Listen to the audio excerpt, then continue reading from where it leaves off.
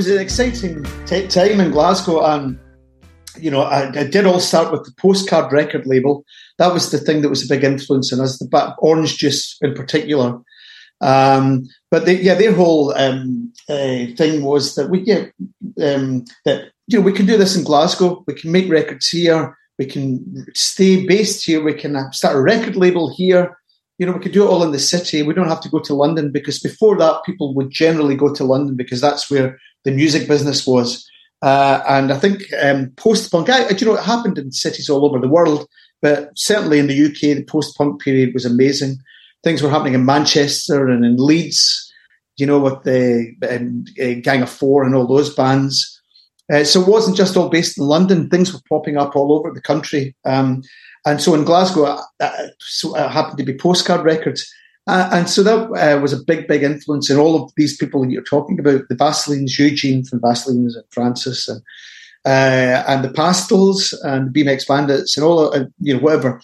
So I guess, like I say, they were saying, you can stay in the city, you can make great music, and, and you could, there are clubs here, we can have a scene, and then we can take it from here and go out to other places with it. And so that was really the start of it all, Postcard Records. From there came Primal Scream and Belle and Sebastian, ourselves, the Jesus and Mary chain. That was the springboard really for all of that music. And it was an exciting time, I think before that, I think I mentioned before, but I should probably say again, just in case that stuff's gone, that people in the past would tend to make demos, send them to major record labels. The record label would write back and say, well, these songs are okay. Could you send us some more? Or you might want to try and do this or do that or whatever. And, and we hated the idea of doing that. There was a big culture of that around the time when we started the band. So what we did was we thought that we would just make a record. We didn't have a lot of money, but we booked a day or 2 days in the studio in Glasgow, and we recorded what would be the first Teenage Fanclub LP. And so, that was done in a couple of days. I think we did it in 2 sessions, actually. We did this initial bit of recording, and then I gave the tapes of that to Stephen from the Pastels, who sent it on to his friend Gerard Cosloy, who was in the process of setting up Matador Records. He had been working at Homestead, and he wanted to set up his own label. And so him and Chris Lombardi set up Matador. And Stephen sent the tape to Gerard, and he liked it a lot, and said, look, we'd like to put that out as one of the first releases on Matador. I think it's the second album on Matador. I think it's second or third. It's pretty early. So anyway, we sent that stuff off. Gerard loved it. And then we went to Peter Hook's studio, Sweet 16 in Rochdale, to do some further recording, because by this point Brendan O'Hare had joined the band, and there were a couple of tracks that we weren't entirely happy with, and so we went down there and recorded some extra tracks, and that became the first album. And I showed you a poster earlier, which obviously people are listening to this and can't see it, but it's the poster of the very first Matador event. And it was the event that launched the label, and it was a show at CBGB, and that was actually our first show in the US, so it was pretty amazing. And the first time that we met, the night before we met Yola Tango, the first time, we're still good friends with them. We met Superchunk that night, who are our label now, Merge Records. They were on the bill that evening, so it was quite a big night for us, and in terms of our history. Urge Overkill, I saw it was on there as well. Urge Overkill were special guests. They weren't on Matador, but they were special guests. So yeah, we met those guys that night too. So it was amazing, actually, and it was the first time that any of us had been to the US and New York City. So and what a place to play on your first show, CBGB. And still was at the time. By the time I got to New York, it was kind of a shell of its former self. But I'm assuming at that point there was still the punk part had long since moved on, but there was probably still some kind of Lower East Side energy. Yeah. There definitely was. It was pretty grimy down there at that time. I remember the one of the things that stuck in my mind about the CBGB is the washroom downstairs, the men's washroom or whatever. They had yours, but there was like a toilet sitting in the kind of middle of just in the middle of the room there. Okay. There was a stall, but somebody had ripped the door off of it. Yeah, that's right. That's what had happened. So I think it had all gone by that point. It was just kind of exposed. I mean, it's funny because by the time I got there, it was probably 20 years after that, and that they just opted not to fix the stall. That's the way it is. I think that was kind of the way that it went with CBG, was it just kind of gradually over the years just sort of deteriorated and until, of course, eventually it was gone. And it's amazing going down there now because it's, it's unrecognisable. But that's what happens, that's what happens in big cities. I think about London, and when we were going down there at first, Denmark Street is the really famous music street in London. All the music shops were there, and they're all gone now. There's nothing there.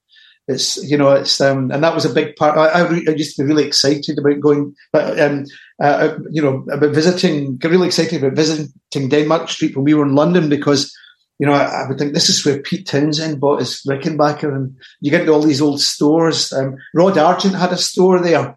It was amazing. But it's all gone now. So, just happened. Gentrification and things change.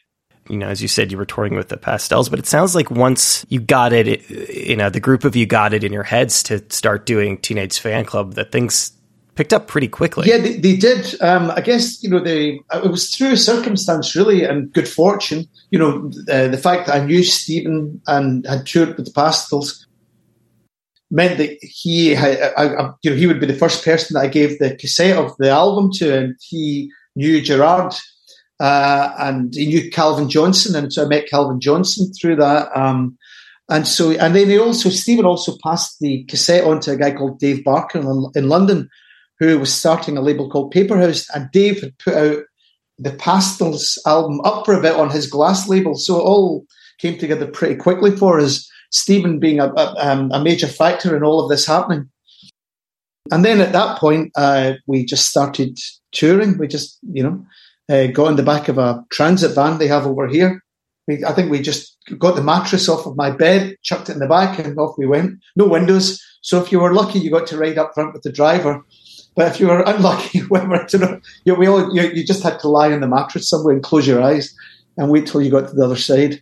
A couple of hours later. It's a really good way to figure out if you like a group of people. Well, yes, it certainly is, yeah. I mean, but it was a lot of fun, and it was that, I think a lot at that time, I mentioned people would be looking for big record deals, and we weren't expecting to get, we weren't looking for that, we weren't expecting anything like that. So we did it, it did start, like I say, in the back of a van, and we were just getting gigs left, right, and centre, wherever we could. We did a big European tour in the back of a van, but we played all sorts of crazy places. We were playing in a gas tank, in Switzerland. So like one of those, something that would store gas, and the echo in there, the reverb in there was insane. But we played all sorts of places. And actually in the US too, we did that. We did a little East Coast tour.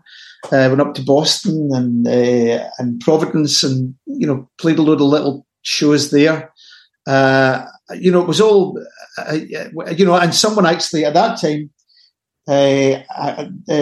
someone who had worked at Homestead, a guy called Ken, I've forgotten Ken's second name, and he lent us an old vehicle that he had. Now, remember, we picked it up in Manhattan, and we got to the vehicle with him, and he opened the trunk, and he pulled out a couple of different plates, and he said, "I better change these," and he changed the plates on the car, and we're like, okay. And then I remember we got into it. Was a really nice old car. I don't know the model, but it was like an old Chevy or something like that. There was a big hole in the passenger side floor, so you could see the highway going, literally going under your feet or whatever, and it was amazing. And it was one of those things where we show up, like I say, playing in tiny little bars, and at the end of the show, I would invariably say, is there anyone here that could put us up tonight? And there'd always be something like, yep, could stay with us. And so we met some cool people doing that. People that we're still friends with, actually. There's a guy called Eric Van Rysdom, who's from Buffalo.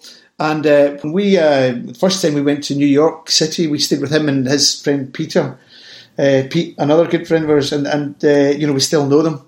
So it's amazing, really. I think about this a lot, and it's funny that we were talking about CBGBs because, again, I'm in New York, and I moved out here to be a writer, and my first, like probably most people, my first several years in the city. I was not making a lot of money, and I was living in really rough neighborhoods. And by a lot of measures, my life was kind of miserable. But I did at the time, I to a certain degree, I did romanticize it, being a struggling writer. And certainly in hindsight, there are aspects of it that I do remember quite fondly. And you kind of push those bad things out of your mind. And I'm wondering, in this case, when you're, in some of these sticky situations, or you're driving in a car with a giant hole where you could see the road, if there was that sense of that romance that was keeping you going. Absolutely, yeah. I mean, you're kind of fearless when you're young anyway. You'll kind of go for anything, But yeah, we were big fans of Sonic Youth as well, and a lot of music that we liked was music from the US, and so I guess all of us had always sort of like everyone does, I suppose like you did, you sort of romanticized about moving to New York or being in New York City or experiencing that. I mean, the smell in that city is quite distinctive and unique, but for better or for worse. But it's amazing though. Just it's in Manhattan. It's just something else. It's the plumes of smoke coming out of the sidewalk or whatever in the middle of the road or whatever. All of that kind of stuff. Yeah, it really is, and back then especially too. You had all those little sort of Korean stores, which seem to be mostly gone now. All of that is kind of gone. A lot of those little sort of mini market stores. The bodegas are still around. Maybe they're not as Korean as they used to be. It's a lot of Latin American people primarily, but that's still a big part. Less so in Manhattan. I live in Queens, and the outer boroughs are still very much a fixture on every block. So that was all stuff that I was aware of through watching things like Midnight Cowboy or whatever. That is that vision of New York then. I mean, it's probably fairly accurate as well, because New York in the 60s, city in the 60s. And I do remember Giuliani cleaning it all up, or, trying to clean it up. And it was amazing. It was a great, I mean, it still is a great city, but like I say, you probably do have to move out to Queens and other places to experience that, because a lot of the Manhattan and down the Soho, the gentrification there is pretty crazy, unrecognizable really. It's funny because I completely understand and I can relate to what you're saying about Midnight Cowboy, but also Midnight Cowboy is such a miserable, grimy movie. I mean, Dustin Hoffman's character is dying of consumption or something the entire time. It's funny to romanticize that kind of film. Yeah. I mean, it is. It's I don't know. It's I guess it's. You think what was happening. I mean, you think of actually. You're talking about it being a bit grimy and a bit grim. I think the Velvet Underground, their aesthetic. I mean, Lou Reed's vision of the world at that time is pretty. It's pretty grimy and grim. It would be. I mean, it would have been a tough city to be poor in, particularly there. I mean, it's never. It's never a good time to be poor in a big city, but I think it would have been extra tough then, But like I say, it was an amazing experience for us to be there for the first time, to cross into, and we didn't have a lot of money at all. We stayed on the office floor at Matador. We used the building's sort of washroom, so the communal washroom for all the different offices people that were working there. That was basically our hotel bathroom, whatever. We would be sleeping we were in sleeping bags on the floor in the Matador office. We'd wake up, then go through and, do what we had to do in the communal washroom for the whole building.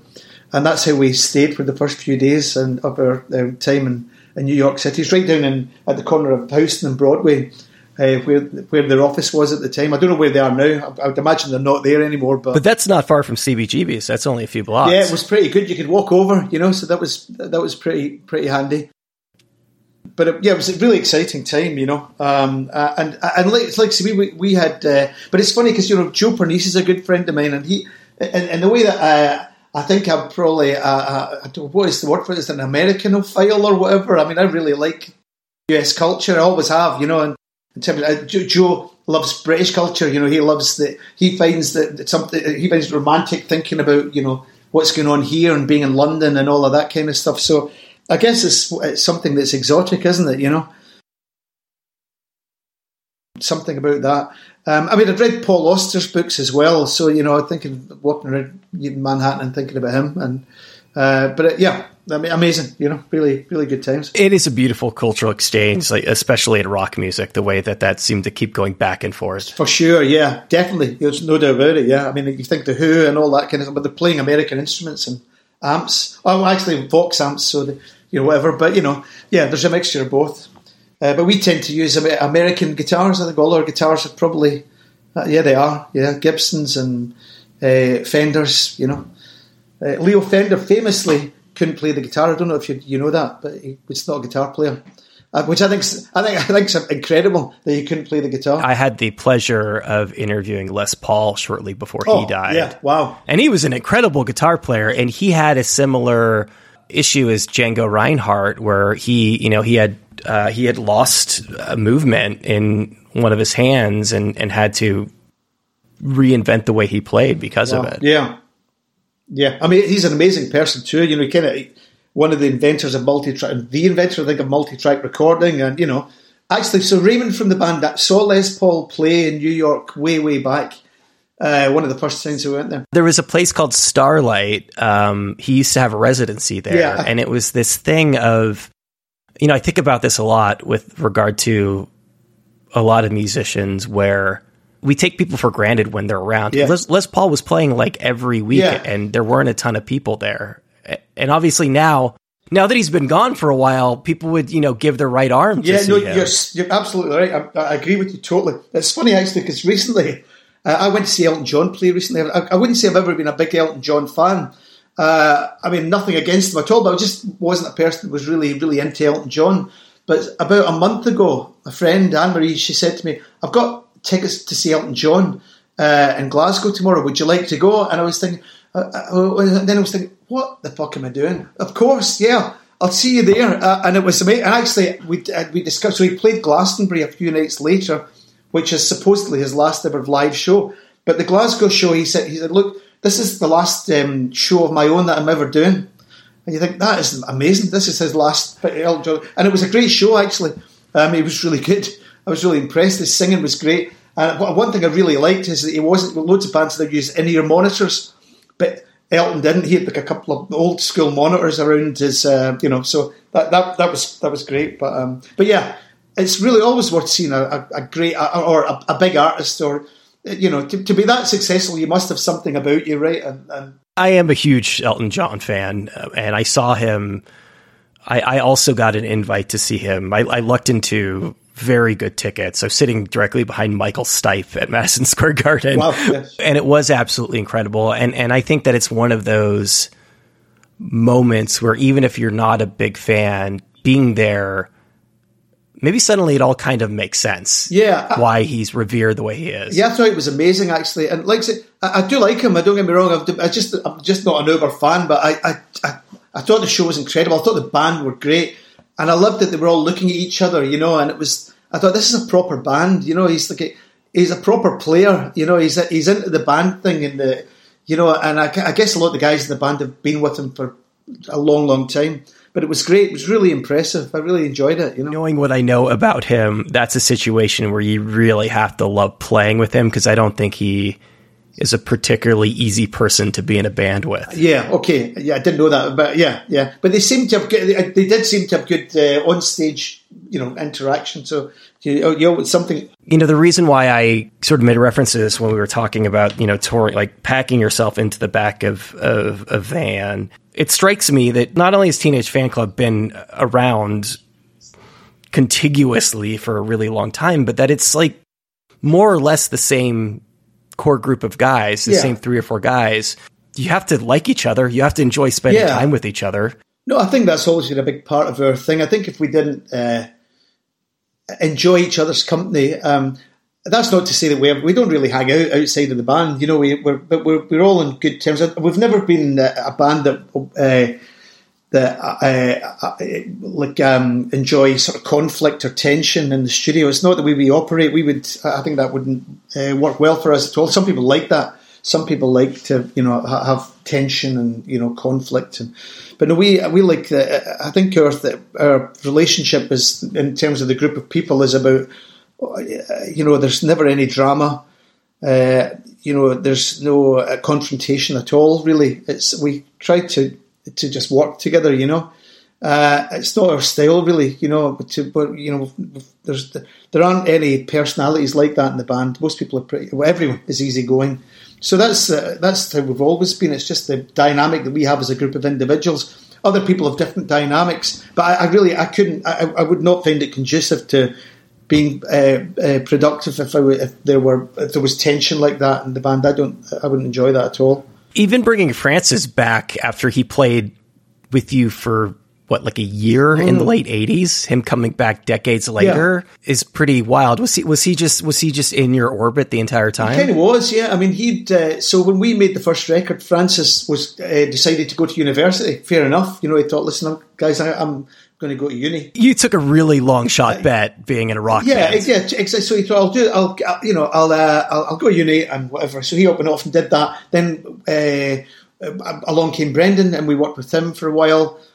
And then Paul Quinn joined the band after Brendan, and we worked with Paul for a few albums, and then Paul left. And then Francis, in the interim period, had been playing with BMX Bandits and making records. And had started his own label, putting out Laura Cantrell's records on his Shoeshine label. So he knows Laura, and he'd been doing that. So when we came to look for someone to play drums on our next record, we thought, well, why don't we ask Francis? I mean, he knows everyone, and he sort of knows the ropes. And he just came back in, and it's funny because he's probably been back in the band for 20 years or something like that. That's fun. Yeah, and he's still like the new guy in a way. Well, Dave McGowan's the new guy. He was the new guy, Dave, and David. But Dave's been with us for 15 years or something. We've now got Eros Childs with us, who plays with us now, and Eros has been in for 5 years now, I think. So. Time moves quickly in bands, It is an interesting thing, and I've noticed this, like the way that we talk about bands, but also that just applies to life in general. But those early years in the bands, those first few records are often, I mean, for obvious reasons, they're so important that there's just a different sense of time when you get older. Yeah, there is. I mean, if you look at the trajectory of most bands, and we're not dissimilar to this, is that you start out making albums fairly frequently. So I think we had an album out every year and a half for the first 3 or 4 records. Then that becomes 2.5, 3 years, and eventually there's 5 years between albums. So there's just something inevitable in that you just seem to you have this initial trajectory, and then it just seems to tail off or whatever. But we're trying to change that, because the older we get, the closer we get to the end of our lives or whatever. Not to be melodramatic, but it's a fact. Is that we're kind of thinking, why are we dicking about? Why we should just be making LPs or touring? So that's what we're trying to do now. We're going to, we've got this album coming out in September, October, and we plan to try and get another one out 2 years later. If we can get an album out every 2 years, that would be ideal. And in in between that, we can tour the record. But our kind of mindset now is that why don't we just try and do that? Because what else are we going to do? This is what we do. So we should get proactive. Not only that, but obviously no one lives forever. But even before that point, there's a certain point where your body can't be on tour for 100 dates a year. Yeah. And the other thing about this too is there's no reason that, I mean, people can be creative at any age. You can keep writing. I guess authors and people will still be writing books well into old age or whatever. There's no reason you can't write music. Until you're into your later years or whatever. I guess it's about finding things to write about. But there's always something to write about. We all have different experiences in life, and things change, and so mostly for us though, it's a lot of fun. We still love making records. It's really as exciting to get that test pressing in your hand as it was the first time. Wow, there it is. Or get that finished vinyl. There's the finished record. Wow, we made that. Amazing. But yeah, we're just going to try and keep working as much as we can. I always think Yola Tango have been really great at that. They'll make an album, they'll go on tour, they'll make another album. And they're always good somehow. Yeah, they're really good. Well, I think because they love it. They're great. They're really talented people, right? But but they enjoy it. There's, they enjoy it, and it is who they are. As individual people, Ira, George, and James. That's part of them is the band, and but yeah, I mean, so that as a template, I think how they have done it is really good. I think you use the word melodramatic, but it's interesting because I've read some of the things that you've said about this record, and I don't like doing this. I don't like talking about song titles or album titles, but I have to ask you whether the phrase "nothing lasts forever," does that have a positive or negative implication? I think, well, I guess a band calling an LP "Nothing Lasts Forever," the inference from that would be, "Oh, this must be the last record." But that's not what we mean by it at all. We're talking about it. So that's actually a lyric in a song from the last LP. But I think Raymond came up with or suggested the title. We got chatting about it, and I kind of started to get a bit metaphysical about it. And we were kind of, nothing lasts forever. Nothing literally. Like the vinyl won't last forever. None of us will last. Nothing lasts forever. But it's fine. It's okay. It's just a statement of fact. But we also like the idea of, we've also thought about, here we are, all this time later, and after making the first record, we kind of thought, okay, well, it'd be great if we can make another one, but who knows what's going to happen? Maybe we won't. So, but here we are, how many albums, so many albums later that I can't remember how many it is, that we're still making records. So I guess, it's definitely... It's got nothing to do with us not planning to make another record, because we fully plan to make one. But we just like the idea of like I say, and it's a kind of ridiculous thing. You have to come up with an album title. You have to come up with a name for the body of songs, the group of songs, and so yeah. There's nothing too deep in it at all. But we just kind of thought it sounded funny, and also, I guess, yeah, you can take it completely literally that nothing lasts for the computer. There's all this stuff that we're using to record this, that's going to be gone as well. And that's all fine. It's all good, it's all okay. That's a good attitude. It takes people, not everybody arrives at that. It's nice when you do come to terms with that fact and not only understand it, but accept it. Yeah. Well, we've got a thing too. We always think that, bands very often take themselves far too seriously. You think about us, Teenage Fanclub, how many people are even aware of us? Like in terms of the global population, infinitesimally small. We can kind of generally, meaningless to unknown to the vast majority of people on this planet. That we're cool with that. That's absolutely fine, because of course that's just the way it is. It's okay, But I don't even know where I was going with that. But it's a thing that we talk about. That's interesting, because we were talking about trajectory earlier, and the band has had an interesting trajectory in terms of, I want to say, and you can correct me if I'm wrong, but I want to say it was Bandwagon-esque. I want to say it was the third LP that really put the band on the map, and then I guess from sort of a critical and maybe sales standpoint, the follow-up less so. Oh, yeah, definitely tailed off from there. Yeah, that was the. But then you kind of got you got that mojo back on the following one. Sure, yeah. We kind of leveled up. We've sort of leveled. And we do fine. We have a fan base. We've been really lucky that people have continued to buy the albums. But yeah, that was, I guess, when we made the Bandwagon-esque records, there were high hopes at Geffen, at DGC, that this we were going to do really well with it. But I mean, that was all a bit surreal to us. We had no expectation at all. We were just happy to make the record. And so, of course, that didn't happen. We didn't become global superstars. But that's all fine. Like I said, we had no expectation of that at all. So we weren't disappointed because we didn't expect anything. We were just happy to be out making music. And, yeah, I guess that to us, that's an achievement in a way that we're still around doing it. But There's a good chance that if you had that success, that you wouldn't be. Most of the bands that hit that plateau break up pretty quickly. Yeah, they do. And, I remember we toured with Nirvana on the European leg of the Nevermind tour, and it was an amazing phenomenon to be a witness to, and maybe a peripheral part of it. It was a lot of fun, and they're great guys, they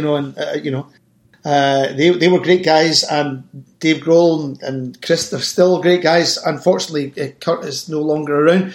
But I remember that time witnessing that phenomenon, seeing it just mushroom and become this massive thing, and also seeing how little they enjoyed that. They weren't really enjoying I think especially Kurt wasn't. I feel like Dave probably came to terms with that pretty quickly. I think Dave, because I think people, you think about Dave Grohl, and he is a great guy. Dave Grohl is a lovely guy. We did some shows with him fairly recently. Dave asked us to come and play some shows with him, and which was really nice. But he's kind of still the same guy he was then. He's really, and that, like, what you see is what you get with Dave Grohl. He's like that, that persona is him.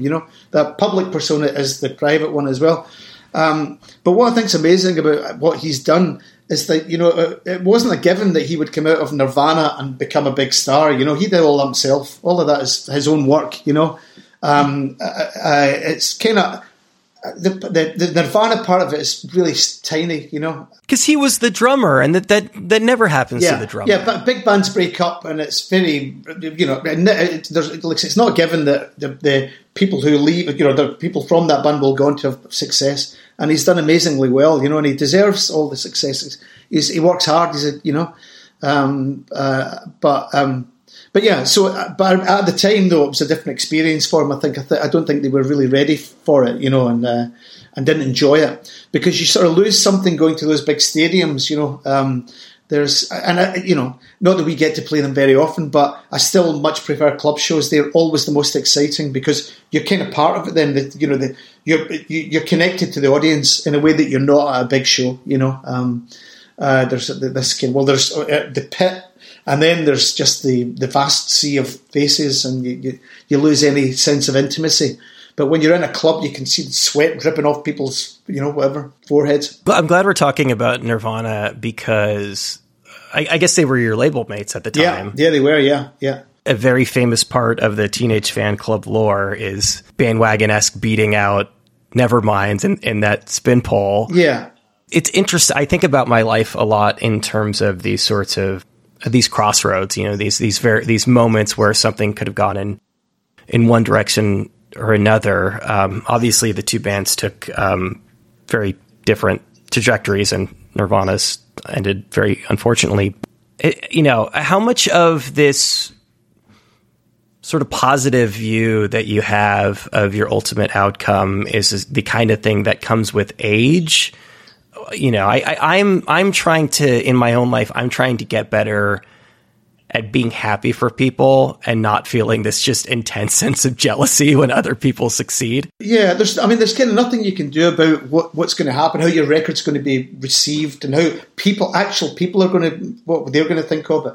I remember the Spin, we got the Spin album of the year, but the reviews editor at that time at Spin magazine was a guy called Stephen Daly, who was the drummer in Orange Juice from Glasgow. So I don't know if Stephen had some kind of influence on that. You Scottish people stick together. Yeah. He assures me he didn't. But no, it's like, and I think we've always felt happy that we've been able to make albums. We didn't have any expectation. I think at the time when DGC thought that we were going to be really big, we just didn't think that was going to be possible. I don't know. Just maybe the aesthetic of the music or whatever. We just couldn't see that being, really big. Nirvana had a kind of rock thing going on. They could cross over to that audience in a way. The sort of big power chords, and we didn't have anything like that. I suppose it was. But I mean, like I say, there's no point in analysing it. There's no who can say what's going to become popular. Some things do and other things don't, and it's difficult to say which one will be popular. There are two different things. But like so we've been very lucky that we're still touring, and we're going to Japan next year and Australia, and yeah, like I said, to be able to do that 30 years after we made our first record, it's amazing, really incredible. And we'll play clubs, and the shows will be great. We can make that work, and that will, hopefully make enough money to, make another album out of all the touring that we're doing, and we'll continue the sort of our trajectory. When something like 13, when an album like 13 comes along and it doesn't have, I'm assuming doesn't have the reception that you were hoping for, certainly like not the kind that the albums before or after had, are there any conversations about, does it make sense to keep going? Were there ever any moments in your very long history when it felt like Teenage Fanclub might not continue to be a thing? No, not at all, because I think we only ever wanted to make records. That was, we didn't want to be... we would like a lot of people to buy the records and like our music. Of course you would. That's why in some ways you make music. But just the fact of making them was the most important thing to us. And like I said, we did okay. Even with with 13, the album... looking back on it, was actually fairly well received. We've been pretty lucky in terms of reviews over the years, but it still allowed us to go and tour the world, and it still allowed us to make another album and do another deal. We've always kind of been very lucky in that we were in DGC in the US, Creation Records here. That deal came to an end. And in the US, we moved to Merge because we had a previous relationship with them as individuals and as a band with the Superchunk folk. And then here we sort of went solo in a way, started putting our own records out, hooked up with a company called Republic of Music who do all the kind of background work for us. So, like I say, we're just happy to still be able to make records, and it's still exciting. Putting together the artwork and talking about it and arranging tours, it's all a lot of fun. So, but I don't think we ever thought, hey, look, we're not, I think with bands, it is peaks and troughs. You'll have periods where you'll go out and tour and there'll be a lot of people there, and then you'll go out and tour a couple of years later. There won't be quite so many there, but that's just how it works.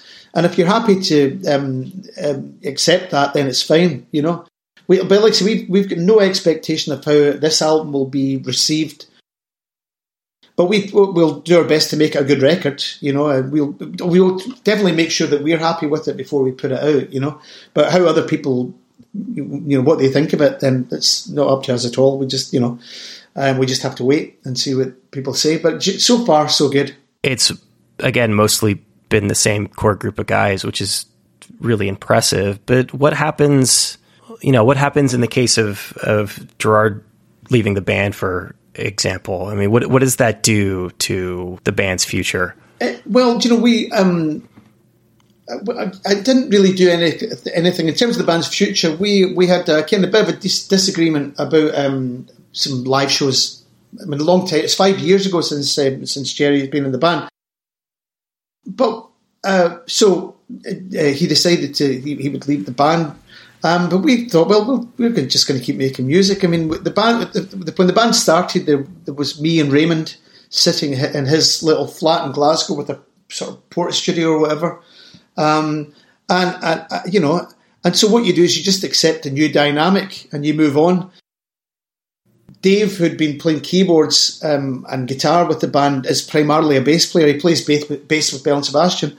Moved on to bass. We thought, okay, well, let's just go out and, keep working and make another record. It's only a band. People have left before and things have changed, and it's all been okay. And this will be fine. It'll be what it is. It'll be different, but that's okay. The band. I mean, it was great that when Jerry was in the band, it was great. And I'd look to my left, and there would be Jerry, and that was all good. And now Dave's there, and Eros is playing keyboards. I still enjoy it. It's still great. It's just different, I partially ask because I don't remember if it was you or Raymond in the press material.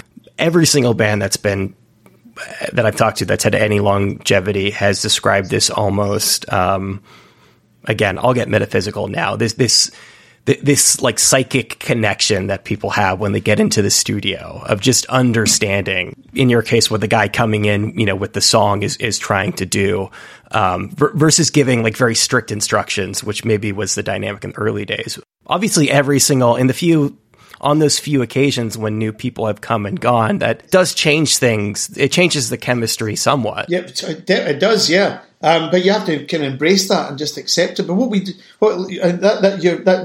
I think it was, I said what you just said there about the dynamic in the studio. So speaking personally, when I was younger, I would definitely try and dictate things. You would have an idea for a song, and you would think, okay, well, the bass should maybe do something like this, and another guitar could play this part, and you would try and direct people. I mean, even down to drum fills, you could maybe play this drum fill at this point in the song, and I don't do that at all now, because the people I'm working with are really talented and have really good ideas. And I'm not that precious about it. I can write the song. Okay, I've written the song. There's the song. There are the lyrics, and here are the chords. And this is a rough arrangement. But let's start playing it together. So what we do is, and we both do this, myself and Raymond, we'll come into the studio. We don't do any pre-production or rehearsals or any of that stuff. We go into the studio. We set up in the room together. And so if it was me, I would come in and say, okay, here's the song. There's the verse. There's the chorus. And we'll just start playing it over and over, and Dave will work out a bass part, and Francis works out drums, Eros works out keyboards, and Raymond does a guitar thing, and then between us, after a couple of hours, we'll have something, and then we'll get some takes of that, and that's it, and that's how we do it now. And I really enjoy working that way, because it can take the song in a different direction. You still have the melody's still there, you just kind of, what you're doing is working on an arrangement of a melody. And you can change the structure, but people always come in with really interesting ideas, and also kind of homogenizes everything and brings it all together and across the whole album, because we're all contributing to the writing in a way. There'll be the person who will come up with the melody and the chords, but everyone else is contributing something. But yeah, that's just the way we do it now. There's no magic in a way. Nobody thinks they're Brian Wilson, and they have to kind of, not that there's anything wrong with that. Some people do that, and it's, and the results can be incredible.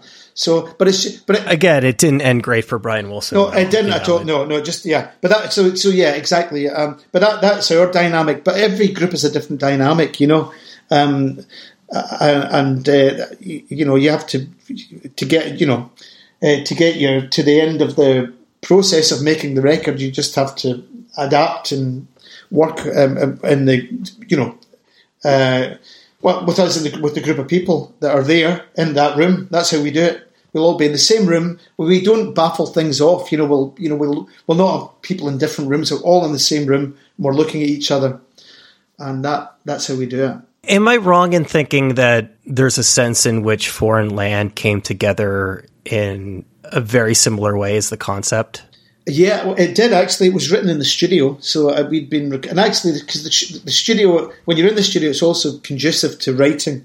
It really is, because you're kind of in that, But I think we'd been recording for a couple of days, and I just sat one afternoon or whatever, come up with the riff, and I thought, okay, I could maybe make a song out of that, and then, so maybe we'll try that tomorrow morning. So we went in the next day to the studio, into the room, and I said, okay, I've got this idea, and I think it's called Foreign Land, and I've got some fragments of lyrics, and then it quickly came together.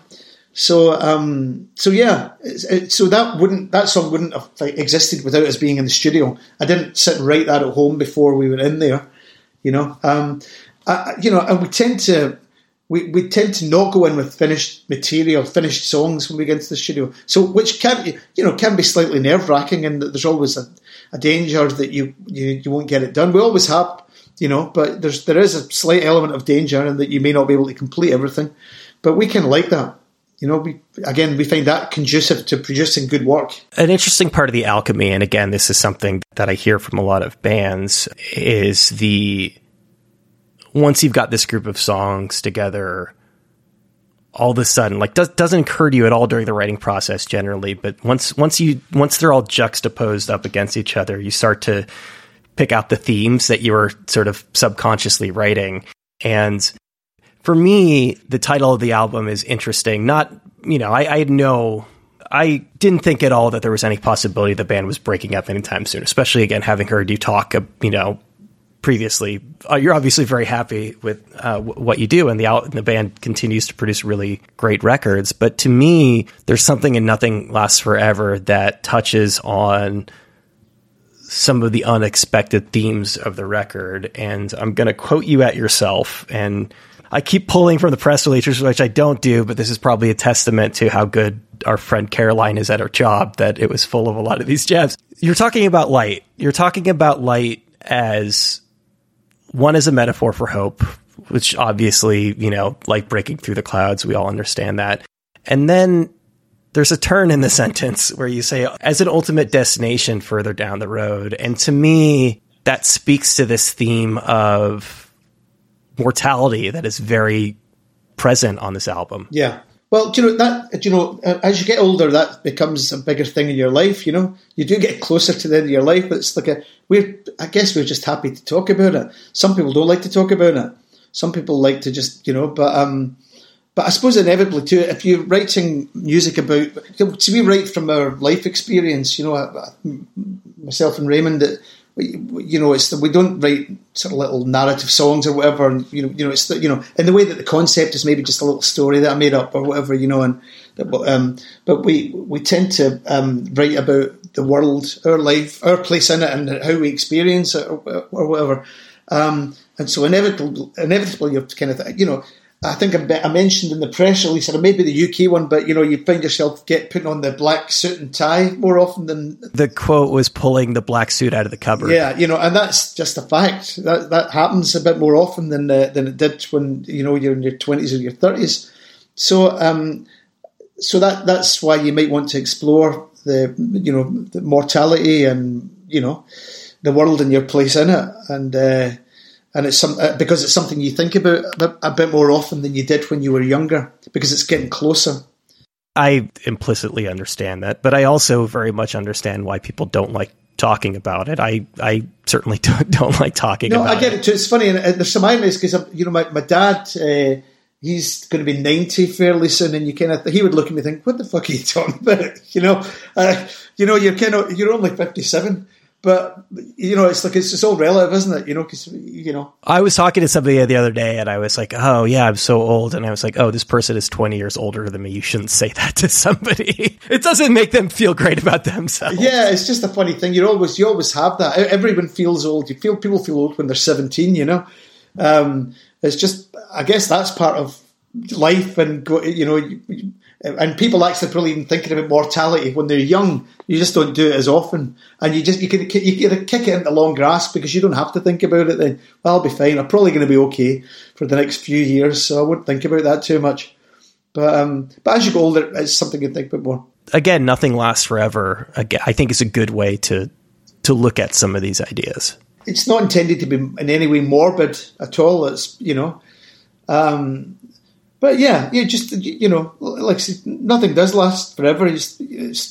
We all kind of have to come to terms with the inevitability of what will happen. But here's the thing: I think we are positive people too. I mean, I've been out fixing up my garden. I don't want to get all Chauncey Gardner being here, but if you you've been outside of your house, so you won't fall prey to that. Yeah, there you go. Wasn't he like he was like born in the house, right? It's amazing book, but the movie's great. The last scene in the movie where he just walks out onto the water is totally brilliant. Onto the lake is really amazing.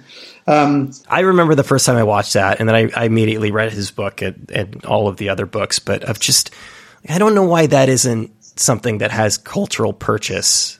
Yeah, in the way other films do. It seems to be forgotten, which is tragic. It does. It's kind of lost, isn't it, a little bit? But maybe because people maybe found it a little hard to relate to, or a lot of people might find it hard to relate to because it's a bit strange, the whole Chauncey Gardner thing, and and Peter Sellers doing a very wonderful dramatic role, but I assume that probably threw some people off at the time. Yeah, definitely. They're looking for something that's a bit funnier, and it is funny, but it's very dark as well, But yeah, great movie. But again, I suppose that's talking about death and life and whatever, Yeah, I get. Like I said, we just try to write about the world and how we experience it, and that thoughts of mortality will certainly be in your head more often than they were when you were younger. These things that we're talking about right now, mortality, death, obviously throughout your career, knowing what I know about you, you've used music as a form of, to a certain extent, catharsis, but also as a way of processing some of these ideas.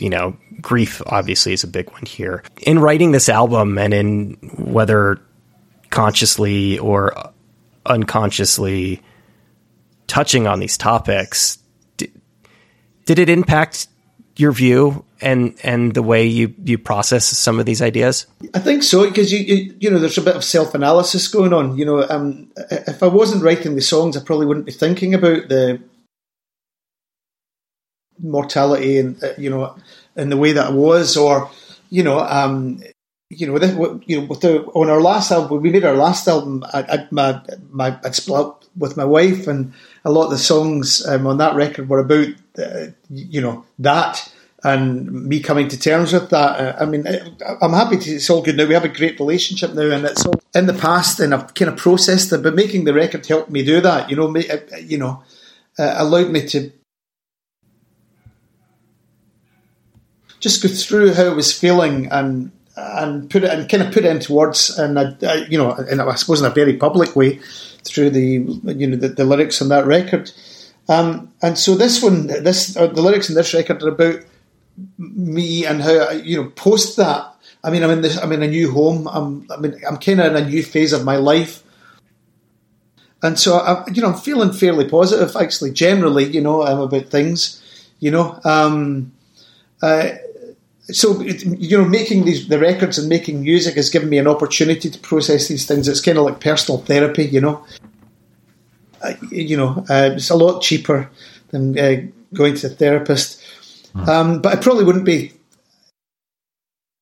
thinking about mortality or